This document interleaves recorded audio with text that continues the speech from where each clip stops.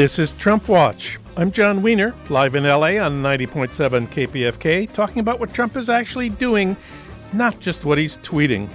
Later in this hour, we'll talk about deporting people the government considers undesirable 100 years ago and today. Adam Hochschild has that history. It's the unhappy 100th anniversary of the Palmer raids of 19, which have some striking similarities to what Trump would like to do today. We'll also talk about a fascinating new novel set against some of the deep forces powering the 19th and 20th centuries. The book is The Great Eastern, and the author is Howard Rodman. He's past president of the Writers Guild of America West and professor at USC's School of Cinematic Arts. First up, maybe you heard the news. Impeachment proceedings began yesterday in the House. Trump Watch starts right now. For comment on the first day of impeachment hearings, we turn, of course, to John Nichols. He's national affairs correspondent for The Nation and host of the Next Left podcast. John, welcome back. It's an honor to be with you, my friend. Well, I thought Adam Schiff was right when he opened the hearings by saying the facts are not in dispute. So then what are the Republicans supposed to do? Let's start with the Trump defenders in the hearings. They were some of the most interesting parts of the day. We got a renewed sense of the intellectual abilities of Devin Nunes, and we got a first look at the senator in shirt sleeves, Jim Jordan. He's the Republican hitman from Ohio brought in because of the intellectual abilities of Devin Nunes. What did you think of Devin Nunes and Jim Jordan yesterday? Here's the deal, John. If you ever get in real trouble, and I'm talking about big trouble, yes, like kind of sold your country out, corrupted elections, high crimes and misdemeanors kind of trouble, yes, just pray that you don't end up with Devin Nunes and Jim Jordan as your defense team. Well, they try. Wow. I mean, yeah. They're different. They have very different approaches. Yeah, I mean, I guess if you call throwing, whatever you've got at the wall on this side of the room versus the wall on that side of the room. But the fact is, it was summed up very well. I've got a friend named Dan Frumkin who's a pretty good analyst of this stuff. And he said, yeah, it kind of summed up as, we got nothing. And I sort of like that. I thought that was about it. The truth of the matter is that Nunes came in, and of course, he's the point man, despite the fact that they brought, Jordan in, right? Because too many people were wearing jackets on the committee.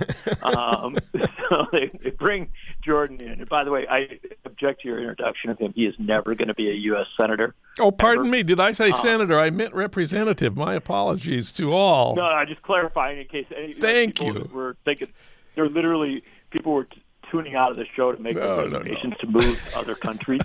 But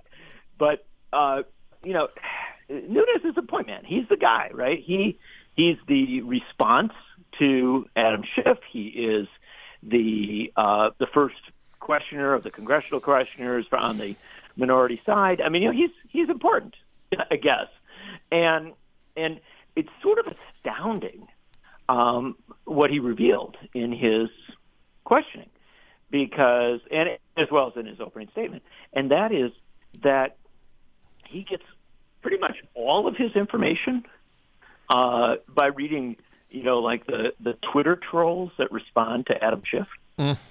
I mean, it's just like conspiracy theories, delusional rants, crude condemnations, dismissive of distinguished witnesses. It was shocking, really. But if you boiled it all down and you got rid of all the bluster and the absurdity of it, you end up with a guy who says, I'm not here to defend Donald Trump. I'm here to try and indict this process in any way I can because, and I think this is the real translation of it, I know that what's happening today is the beginning of something that's going to get a lot worse for Donald Trump. Yeah.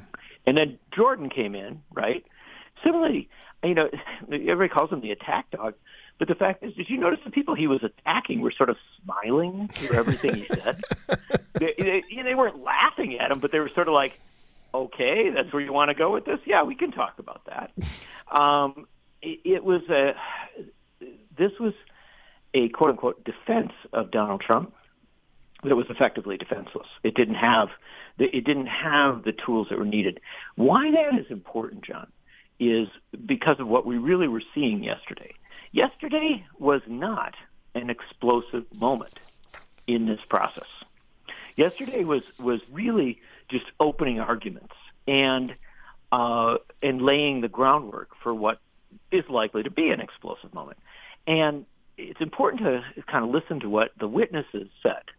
And the witnesses said that Donald Trump is accused of doing things that are not in the national interest, but instead in his own personal political interest, and doing those in an official capacity, using the power of his office, abusing the power of his office to advance his own self-interest. That's classic impeachable offense. So they laid it down. And the Republican response is, well, yeah, but you didn't hear Trump explicitly say, I am going to violate the Constitution. I'm going to contradict the Constitution and commit high crimes and misdemeanors. Trump didn't officially say that to you, so we don't have to take you seriously. But in fact, fascinatingly enough, Taylor, with the information he brought in as regards Ambassador Sondland, suggesting that there really was a conversation between Trump and Sondland where Trump said, or essentially where it was communicated that Trump cared more about the Biden investigation than he did about U.S. policy toward Ukraine, i.e., kind of sums the whole thing up, and that there was a witness to this. I mean, what happened there was, apart from all the bluster, everything else that was said, you set up the Sondland testimony for next week as essentially, and then realizing that history is different and things change, but in many senses, the John Dean moment. If Sondland says what I guess he's expected to say and what would extend from the testimony that has been given and that will be given in the next day or so, he's going to be saying that the President of the United States chose his personal political ambitions over the good of the country and abused his office to advance those ambitions. And I would like to inject here, it's hardly surprising that Trump was more interested in getting dirt on the Bidens than in American policy towards Ukraine. He doesn't really care about Ukraine, except as a player maybe in the Putin world. But, he really cares about himself, I've heard. And this is totally consistent with everything else we know about him. So it seemed to me, the Republicans had some really bad arguments. One of what might be the worst Republican argument is that because Ukraine in the end got the money for the anti-tank missiles without their part of the quid pro quo, they didn't open it and announce on CNN they were opening an investigation of the Bidens. Therefore, no crime was committed and there's no case for impeachment. They don't seem to understand that attempted bribery is a crime. There is a better Republican argument, but we don't hear very much of it, which is that I think Nikki Haley said this, not as part of the hearings, of course, but over the weekend. Basically, she said it's all true, but it's not big enough to remove a president from office. Now, you don't hear the Republicans saying what's really their best argument. Why do you think they don't? Isn't all that great? It's not that great an argument. Well, there's that too. There's that too. It's sort of like the I went to college version of the first argument. But it's not really that great. It's still somebody who learned to kind of game the language rather than a real answer. And here's the complexity for the Republicans. They have a president who wants to say he did nothing wrong, right? right, and who's giving them nothing to work with. It was a perfect phone call. The phone call was perfect. And he was even kind of mad at Haley for saying, apparently there's some, these are mad at people who are putting that argument that you just mentioned out. Yeah. Because he wants people to say, no, it was perfect. It was absolutely, everything that was done was exactly right. And the problem with this is that I think that Trump, and perhaps some of those Republicans who you're expecting more of on the committee, which is very sweet of you, John, but some of those Republicans on the committee, I think, like Trump, actually do believe that the biggest issue of the 2010s was Hillary Clinton's emails. Yeah. And the biggest issue of the 2020s will apparently be Hunter Biden. They're living in their troll world, and they're not able to see beyond it. They think that this, I'm giving them a lot of credit. I'm actually saying that some of them genuinely believe this because it's been, fed to them so often. The trouble with it is that it's not real. It's not realistic. It's not something that we should take seriously. And ultimately, in this context where you're dealing with adults, right? When you've got Adam Schiff and other people there, and I'm not even the biggest fan of Adam Schiff, but he's an adult, right? Yeah. When you're putting this stuff out, it just doesn't attach. It doesn't make sense. And it's not to say, by the way, that you couldn't have a good discussion about whether Hunter Biden belonged on that board. It's totally legitimate to ask about. I don't have a problem with that. It's just that doesn't have anything to do with this, right? Yeah. Because if this was a big deal, right, and remembering, of course, that there's been a lot of investigation which suggests that it wasn't a big deal, right, and that the wrongdoing that's being accused wasn't there. But, if that's what you want to say, okay, go there, do that, that's fine. But don't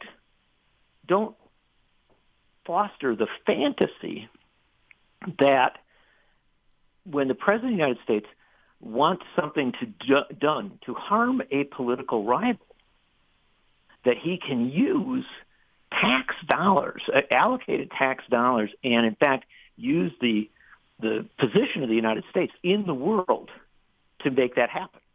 Because, and this is where we get beyond Donald Trump and why I wish the Democrats, you were talking about the Republicans not doing a very good job. This is one thing the Democrats need to do a better job on, is to say explicitly, and Schiff did kind of hint at it some in his opening statement, some of his other comments, but it needs to be explicitly said.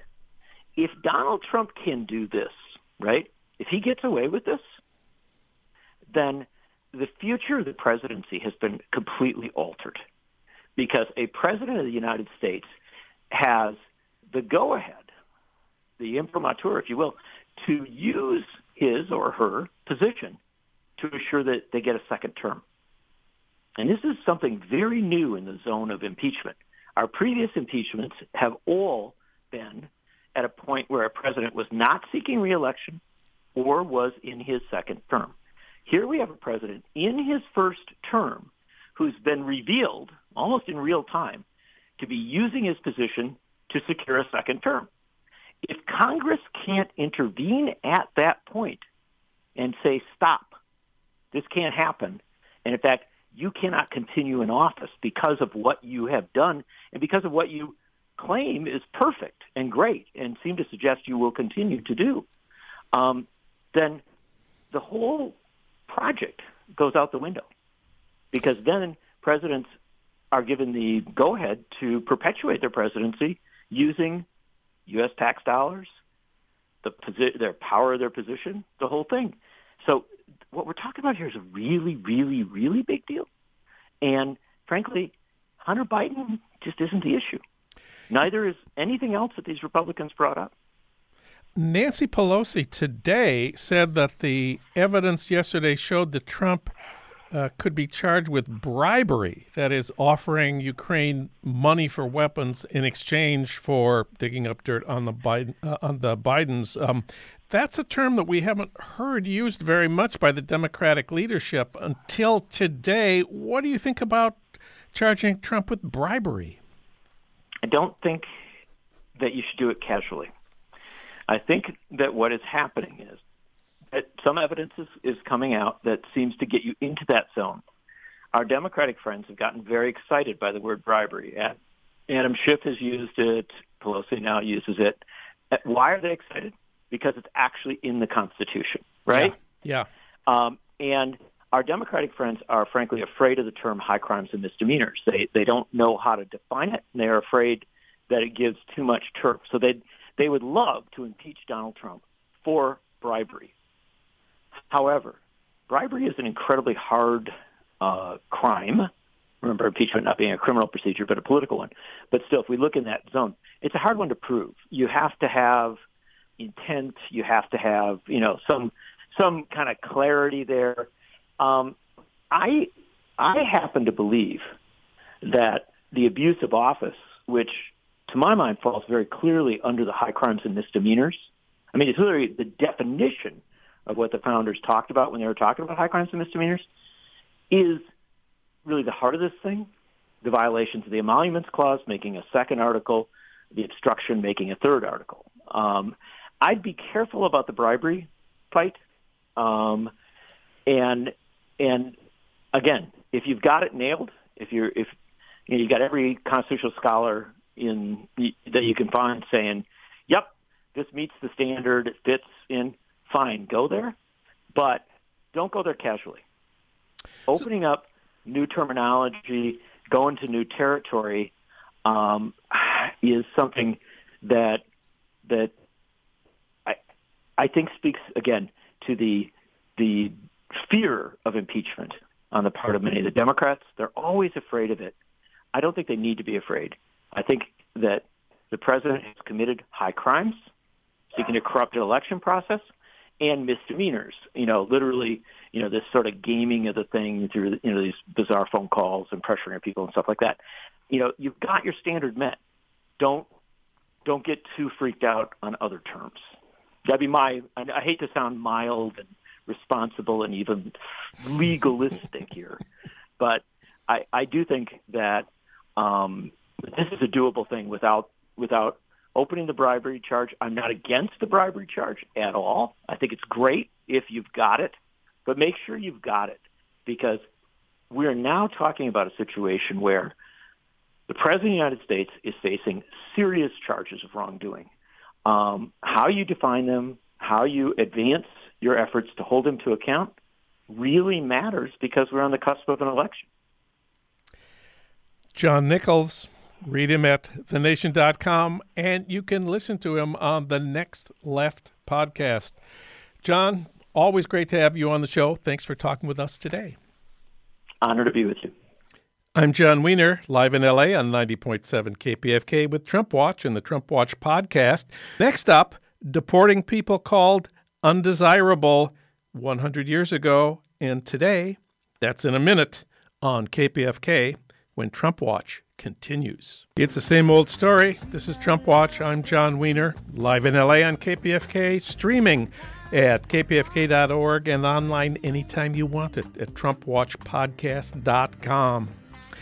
Later in the show, the true story of Jules Verne, critic of British imperialism and man very much moved by the Sepoy Mutiny in India. But first, there's an unhappy anniversary coming up, the 100th anniversary of the Palmer Raids. That was the roundup and arrest of 10,000 people, followed by mass deportations of immigrants, people the government deemed undesirable in 1919. It's the sort of thing Trump would love to do if he could. For that history, we turn to Adam Hochschild. He's an award-winning writer on social justice. His many books include Bury the Chains, about the first movement to mobilize people against slavery, succeeded at abolishing the slave trade in England in 1807. And I also love his book, To End All Wars. It's about the anti-war movements of the World War I era. Adam teaches journalism at Berkeley, and he's also a contributor to The New Yorker. Adam Hochschild, welcome back. Good to be with you again, John. Well, return with us now to Ellis Island in New York Harbor in December 1919. What happened there? It was kind of an amazing scene because this country exactly 100 years ago, was in the grip of a mania for deportation, a frenzy about deporting people.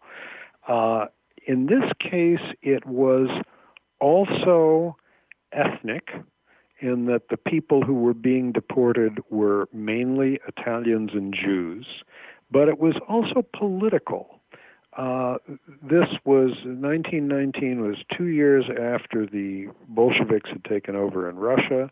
There was a tremendous Red Scare going on in the United States, and the powers that be felt that not only was communism extremely dangerous and there was a risk that the Russian Revolution could spread to the United States, but the people who seemed most in the thick of it and most propagating these doctrines were likely to be Jewish.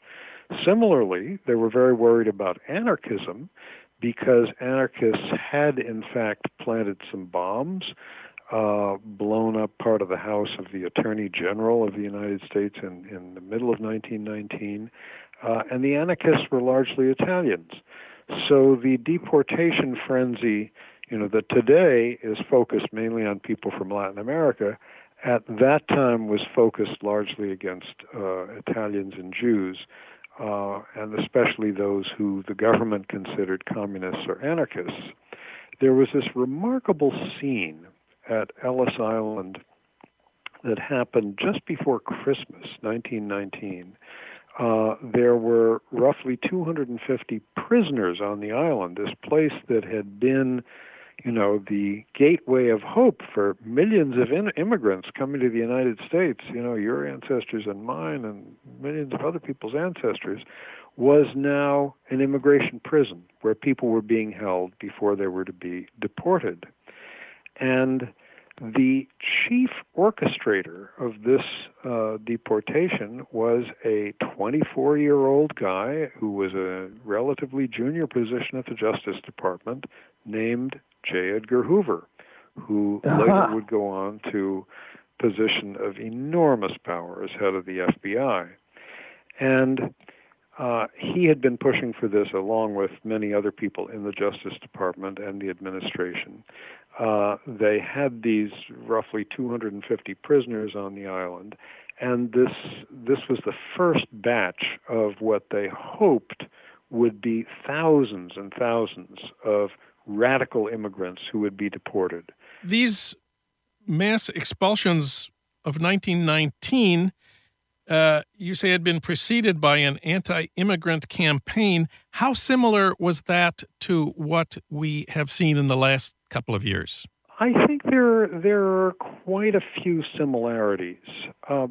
Basically, if we roll the clock back 100 years, look at the United States then. Here was a country which previously, since the beginning, since colonial days, had basically been run by an Anglo-Saxon elite.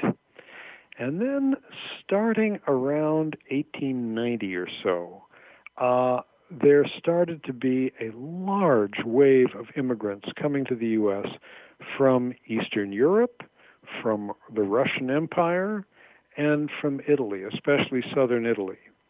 And the Anglo-Saxons who'd run the country up until that time, from George Washington to Theodore Roosevelt to Woodrow Wilson, were people who were very upset by this. There were a lot of ideas about eugenics in the air that they seized on, feeling that the country's stock, which was a word that they used to like to use a lot, was being corrupted and debased by all these Jews and Italians who were pouring in. And of course, the immigrants who were coming in were usually quite poor and coming here because they hoped they could make a better life for themselves.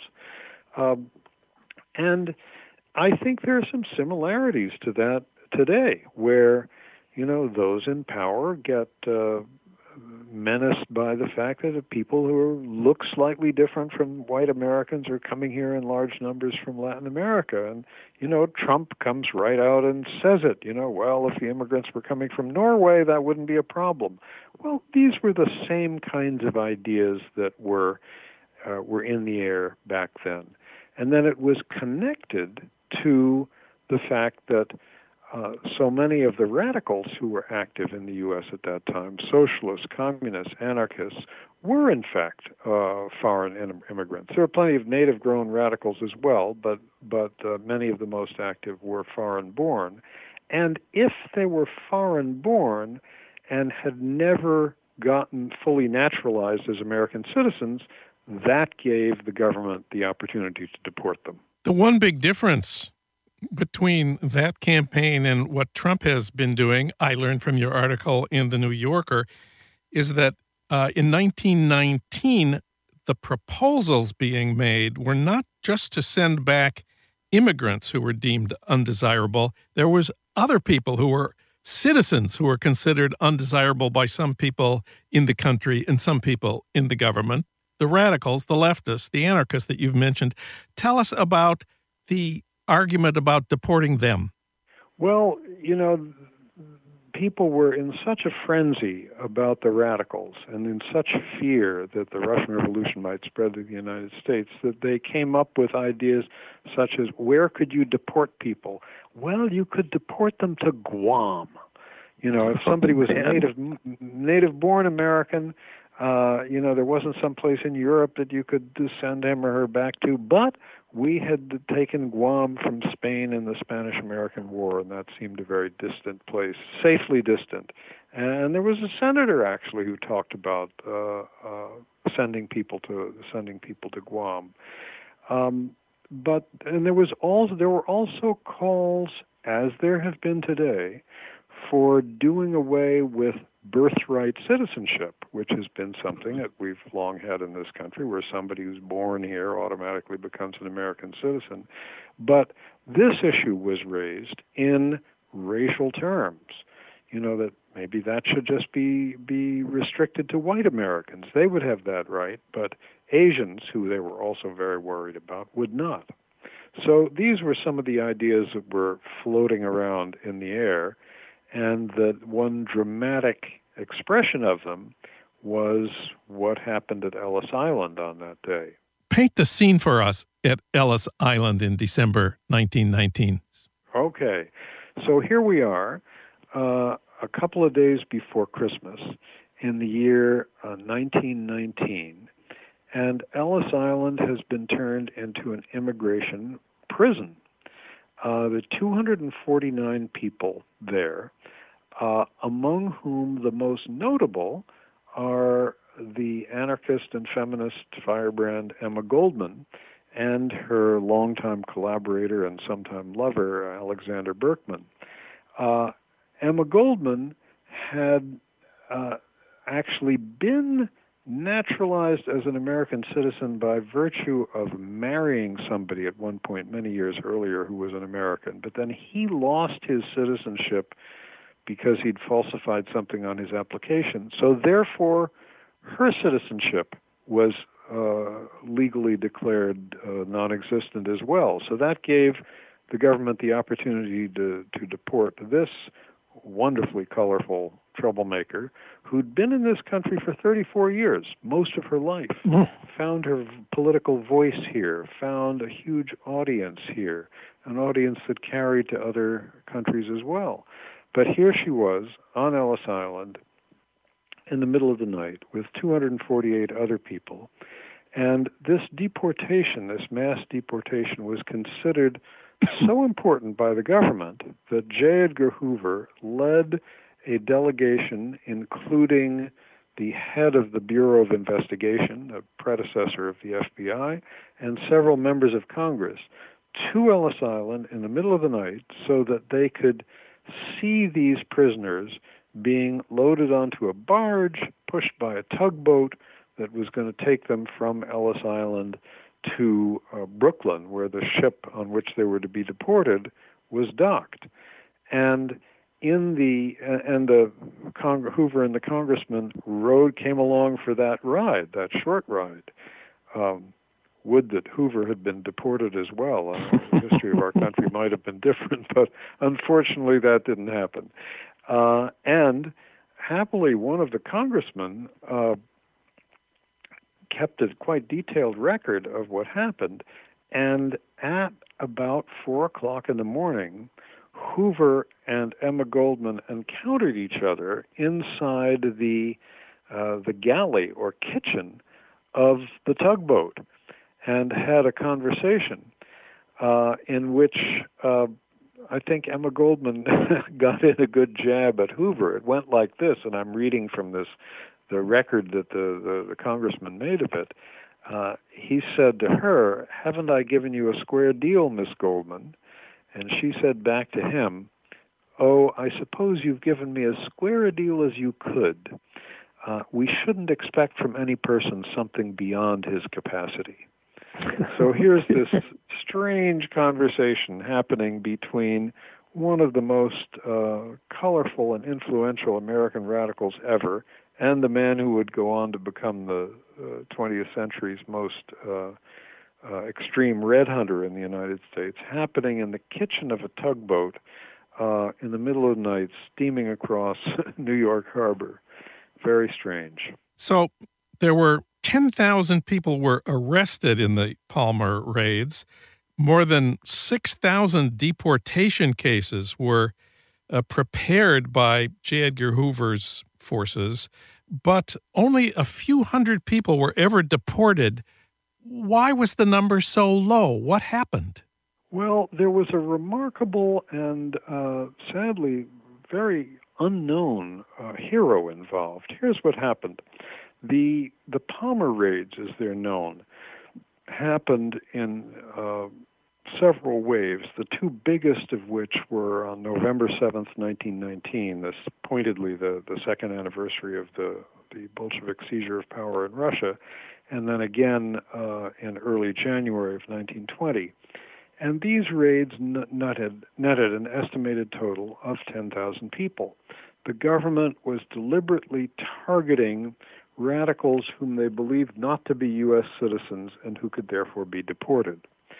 And so they prepared deportation warrants and cases against the great majority of these folks. But there was a curious legal wrinkle, which was that although it was the Justice Department that had the power to mobilize its squads of agents to go out and arrest large numbers of people and often rough them up quite badly in the process, deportations fell under the authority of the Immigration Bureau, which was part of the Department of Labor. At this time, and we're now talking early 1920, the Secretary of Labor was on sick leave. The second in command of the Labor Department, who would normally take over in his absence, resigned suddenly to run for Congress. And that meant the third-ranking person in the Labor Department, the Assistant Secretary of Labor, was now acting Secretary of Labor with the authority over deportations. And this was a guy then 70 years old named Louis F. Post, and he was a very good guy, a longtime progressive journalist who was one of many sort of progressive idealists who had joined the Wilson administration when Woodrow Wilson had first been elected president in 1912. And Post was outraged at the prospect of these mass deportations. He was somebody who was a staunch anti-racist. From his early days, he'd actually worked as a court reporter right after the Civil War during Reconstruction in South Carolina and had been appalled at the racism he'd seen there and at the way President Ulysses S. Grant had pardoned Ku Klux Klan members who'd been convicted of murdering black people. And Palmer had known many of the prominent American radicals and progressives. Emma Goldman had once had dinner in his home. And he did everything he could to stop these deportations. And he'd also, before becoming a journalist, he'd worked as a lawyer, so he knew the ins and outs of the law. And he invalidated arrest warrants, he reduced or eliminated bail, and he basically stopped J. Edgar Hoover and his boss, the Attorney General, A. Mitchell Palmer, from deporting all but about 5 or 10% of the people that they'd hoped to deport. They were furious at him, And Post became one of the first, although by no means the last, victim of an attempted smear campaign by J. Edgar Hoover. But Hoover failed.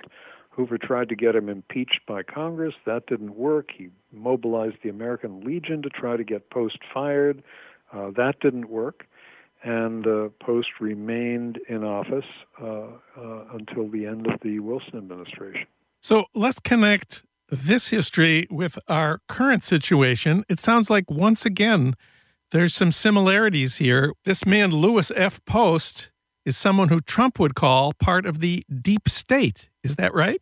Absolutely right.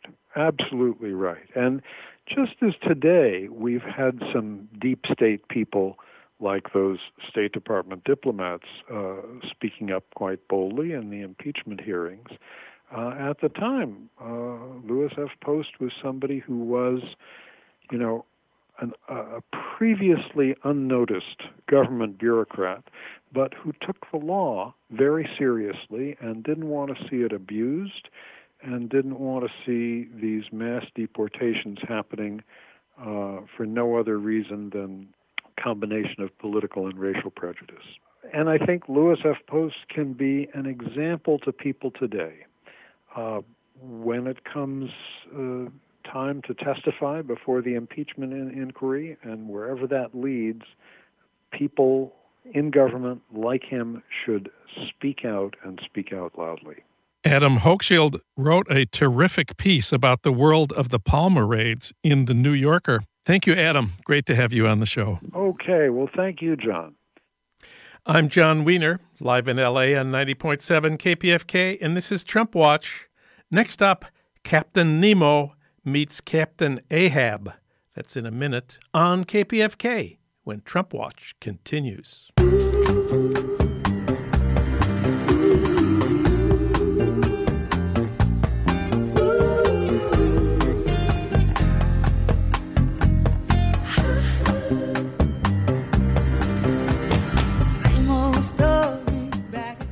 It's the same old story. This is Trump Watch. I'm John Wiener, live in L.A. on KPFK, streaming at kpfk.org, and online anytime you want it at TrumpWatchPodcast.com. Coming up at 4 tonight on KPFK, Rising Up with Sonali. Now it's time to talk about The Great Eastern. It's a fascinating new novel written by Howard Rodman. He's past president of the Writers Guild of America West and professor at USC's School of Cinematic Arts. He's also an accomplished screenwriter. I loved his film Savage Grace, starring Julianne Moore, and his film Joe Gould's Secret with Stanley Tucci. Howard Rodman, welcome back. Thanks. It's great to be here, John. Well, your protagonist in The Great Eastern has a truly wonderful name, Kingdom Brunel. How did you come up with that? I was going down one of those rabbit holes of research and came across the name Isambard Kingdom Brunel, and I knew nothing more than the name. I just thought that's the most glorious name in fact or fiction. And it turns out, in fact, Isambard Kingdom Brunel was the preeminent civil engineer of the Victorian era. He built the Great Western Railway. He built Paddington Station. He built the Avon Suspension Bridge. He built the first tunnel underneath a river ever. He built the first viable ocean-going steamships. He built the ship, the Great Eastern, from which the book takes its title, which was at the time 6 times larger than any ship ever built. A couple of years ago, the BBC ran a poll of who are the 100 most important Britons, and Isambard Kingdom Brunel came in second after Winston Churchill. Oh my God. So the more I found out about him, the more I thought this guy belongs at the center of a narrative. Well, the plot in a nutshell is that Brunel's ship, the Great Eastern, is given the task of laying the first transatlantic cable. Why was that such a big deal? Cyrus Field, the telegraph magnate, had a dream of a cable underneath the North Atlantic from Nova Scotia to Ireland, from Foyle Hummerum to Heart's Content, and made 3-4 attempts to lay the cable, and all of them failed, either because the weather wouldn't cooperate or because they laid the cable and it was severed either by rocks or perhaps even malevolent sea creatures. Who knows?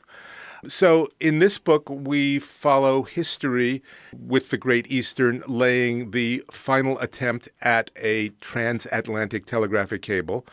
And fictionally, we assume that the attacks on the cable were not by jagged rocks or previously unknown to man sea creatures, but rather Captain Nemo and his submarine Nautilus.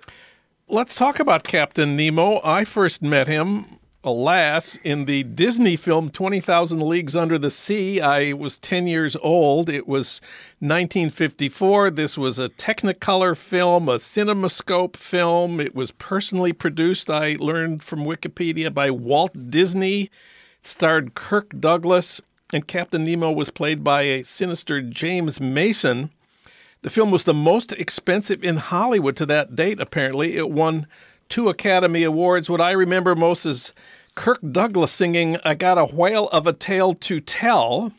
It also involved a fight with a giant squid. You're younger than I am, but I'm sure you must have seen this film too. I saw this film too, and I remember Kirk Douglas singing, I swear by my harpoon. And I particularly remember James Mason saying, "I am Captain Nemo." But the more I read the real Jules Verne, the more I found out that Captain Nemo was not James Mason. Captain Nemo was, in Jules Verne, an Indian prince, Prince Dakkar of Bundelkhand, who sided with his people against the British during the Sepoy Rebellion of 1857. In retaliation, the British killed his family, and with a broken revolution and a blackened heart, he decided to have no more truck with humanity ever again, and to build a submarine and spend the rest of his life underneath the sea, except every once in a while when he would encounter a British ship, he would sink it. The Sepoy Rebellion, as it was called, a revolt in India against the British in 1857. Just for those who never learned about this or have forgotten, it was North India's first war of independence from the British. India was the richest colony in the history of the world. The Sepoy Rebellion was a titanic event in the history of anti-colonial movements. Malcolm X wrote about it in his autobiography. How did you discover that Jules Verne was also interested in the Sepoy Rebellion? Well, the American translations of the Jules Verne book were based on the English translations, and all of the politics were elided and Baudelarized and rendered out by the English translations, who didn't like Captain Nemo saying awful things about the British. So it really wasn't until I started reading the French versions, and then there's now an unabridged, unexpurgated new American translation, that I understood that Captain Nemo wasn't just a kind of bearded James Mason, but was actually a profound anti-colonialist and somebody who was continuing to fight the battles of 1857 in different times and different geographies. So I'd like to ask you to read a little bit of the Great Eastern, this section in Chapter 4. Where we are in the Great Eastern is Captain Nemo, who needs someone to perfect his submarine, has just kidnapped Isambard Kingdom Brunel, the greatest living civil engineer of his time. And then to explain the why of that, we turn the clock back from 1859 to 1857 to the time of the Sepoy Mutiny. And what was this singular event? The spark which the prairie fire did light occurred in Barrackpore. The spark was struck by a sepoy, Mangal Pandey, whose name may be known to you. Mangal Pandey, whose visage now graces postage stamps, but who in March of 1857 was a soldier in the Bengal Native Infantry, a loyal sepoy taking orders from the British East India Company until, one morning, when he awoke otherwise, and with vengeance in his heart. Mangal Pandey's revolt was less a demand for redress than something more inchoate, and it might be ventured that not even Mangal Pandey himself fully understood his motivations. Mangal Pandey did not want, he needed, and what he needed was a world utterly unlike the one in which he found himself. That newer world could not be attained by dint of labor, nor even by dint of dream. To get there, if to get there were even possible, He would have to rend the fabric of the everyday, do it so dramatically and thoroughly that the real world might be glimpsed beyond the scrim. He was nothing and needed to be everything. But that was not the thought in his uppermost mind. Rather, it expressed to him as an impulse, one that could not be denied. He awoke knowing, with calm certainty, that he was going to kill the next white man he encountered. Howard Rodman reading from his novel, The Great Eastern. So the transatlantic cable, meanwhile, seems to have been sabotaged, and Captain Ahab is hired to investigate. Now, I know that at the end of Moby Dick, Captain Ahab dies, and you write in The Great Eastern, no one would be faulted for believing Captain Ahab to be dead. But in The Great Eastern, we learned that Ahab survived the destruction of the Pequod. How did that happen? Well, it starts with Jules Verne because Captain Nemo does die at the end of 20,000 Leagues Under the Sea, but when it's convenient for him to be alive again in its sequel, Mysterious Island, there he is, and there he dies again. And I just took the fictional liberty of assuming the second death to be as provisional as the first. And once I was going down the road of seeing deaths as provisional rather than final, I decided, well, if we're bringing Nemo back, there's no reason we can't bring Ahab back. I kept thinking of that slide that pops up in the middle of Godard's Two or Three Things that says, human labor resurrects things from the dead.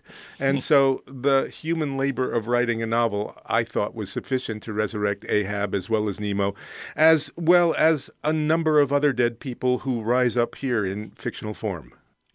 You've made us very sympathetic to Captain Nemo. Captain Ahab, we know well. He's been driven insane in Moby Dick by his nemesis, the white whale. He's certainly not a sympathetic character. He's a terrifying, obsessed, insane man who endangers his entire crew. So the obvious move in bringing him back would be to make him more sympathetic, to bring us along with him the way you have done with Captain Nemo. But that's not what you did with Ahab. Well, terrifying, obsessed, bringing down everyone who sides with him. I mean, which is to say, in a word, American. But there's a line in Moby Dick where at the end, Ahab refers to the whale as thou all-destroying yet unconquering beast. And that's how I see Ahab, and that's how I see America in this book. But I think it's a mistake to say that we cannot, as readers, empathize with this Ahab. The real villain of the piece is Cyrus Field, the man who would ignore all national boundaries to make the entire world available to each other at the single instant to enable the flow of capital by wire rather than merely by ships and rails, and to make of the world one world in a way that works best for those who own it and worst for those who don't. And Ahab in this, like Isambard Kingdom Brunel, is kind of caught in the middle. On the one hand, he obsessively hates everything beneath the waves, and if he is hired to combat whatever is attacking the cable, he will. On the other hand, without giving away too much of the plot, his allegiance is far more to his fellow sailors than it is to those who hire them. And at the end of the day, I think, despite all of his blind, vengeful Americanness, he makes choices which put him in a different place. In Moby Dick, Ahab speaks a magnificent kind of King James Old Testament English. Brian Evanson wrote in the LA Review of Books about the Great Eastern, quote, "The Ahab sections of the Great Eastern read like chapters from a lost sequel to Moby Dick that have just been found bricked behind a wall at Arrowhead. Arrowhead is Melville's house in the Berkshires where he wrote the book. How did you do that?" Well, of all the voices, his was the last to come to me. I think I'd been reading enough Jules Verne from childhood to be able to kind of inhabit and ventriloquize that voice.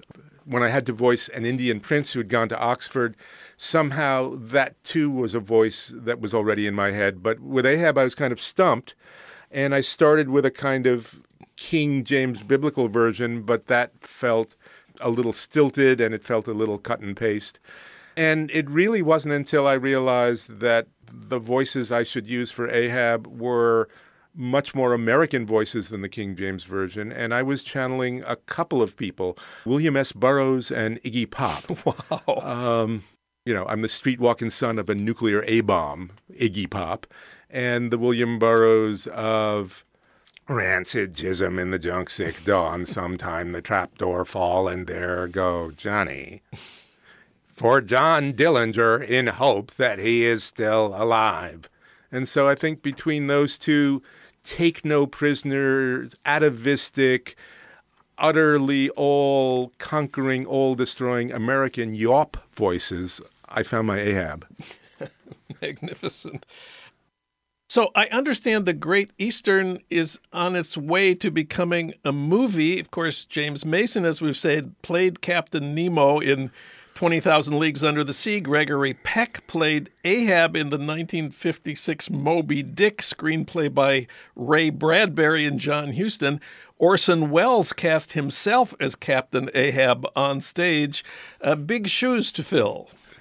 Well, the good news is that I don't have to fill them. And also, if you think that someone who is adapting his own novel as a screenwriter has any say whatsoever in the casting of an eventual movie, I want to give you the Optimist of the Year award and sell you a bridge or two. Seems to me this is going to be an expensive movie. You've got giant ships underwater shooting. How do you imagine this going? Well, there's a kind of interesting paradox here, which is when you're writing a novel, to print the sentence Times Square, New Year's Eve, 1999 costs the exact same amount of money as to print the sentence badly furnished apartment in Bushwick, Brooklyn. But when you're making a movie, those two sentences are not of equal financial import. In writing the book, I didn't give a tinker's damn about how much it would cost to read, but in writing a screenplay, because screenplays are not movies. An unpublished novel is a novel. A screenplay is not a film. And in order to make it one, somebody has to pour a lot of money into that container and shake it up really well to make it a film. So I am being attendant to questions of scale and location, but I have been told by those who have hired me that due to the advances in CGI and the ability to sort of conjure whole worlds from nothing digitally, that I really shouldn't worry about that's their lookout, not mine. And I appreciated that. And if need be, better to raise the budget than to shoot a version of this that can be done in one room. As a kind of historical footnote, my dad, who wrote in the days of live TV, was commissioned by Alcoa Goodyear Playhouse to adapt Moby Dick. Oh. And he asked them if he could use stock footage, and they said no. And he asked them if they could use a whale model, and they said no. So he basically shot it, in a set designed to look like the Pequod. And at the end, what there was going to be was water slowly bubbling up the screen, rising, as Ishmael's voice was heard in voiceover to say, "And I only am left alone to tell thee." When it actually was broadcast on live television, you did hear the voice of the actor saying, "And I only am left alive to tell thee." But you also saw a pitcher of water entering frame, pouring and exiting. Live TV, no take two. It went out that way. The book is The Great Eastern by Howard Rodman. The great Ricky Jay called it a splendid and notable achievement. Howard, thanks for coming in today. John, thanks so much. It's always a pleasure to be here.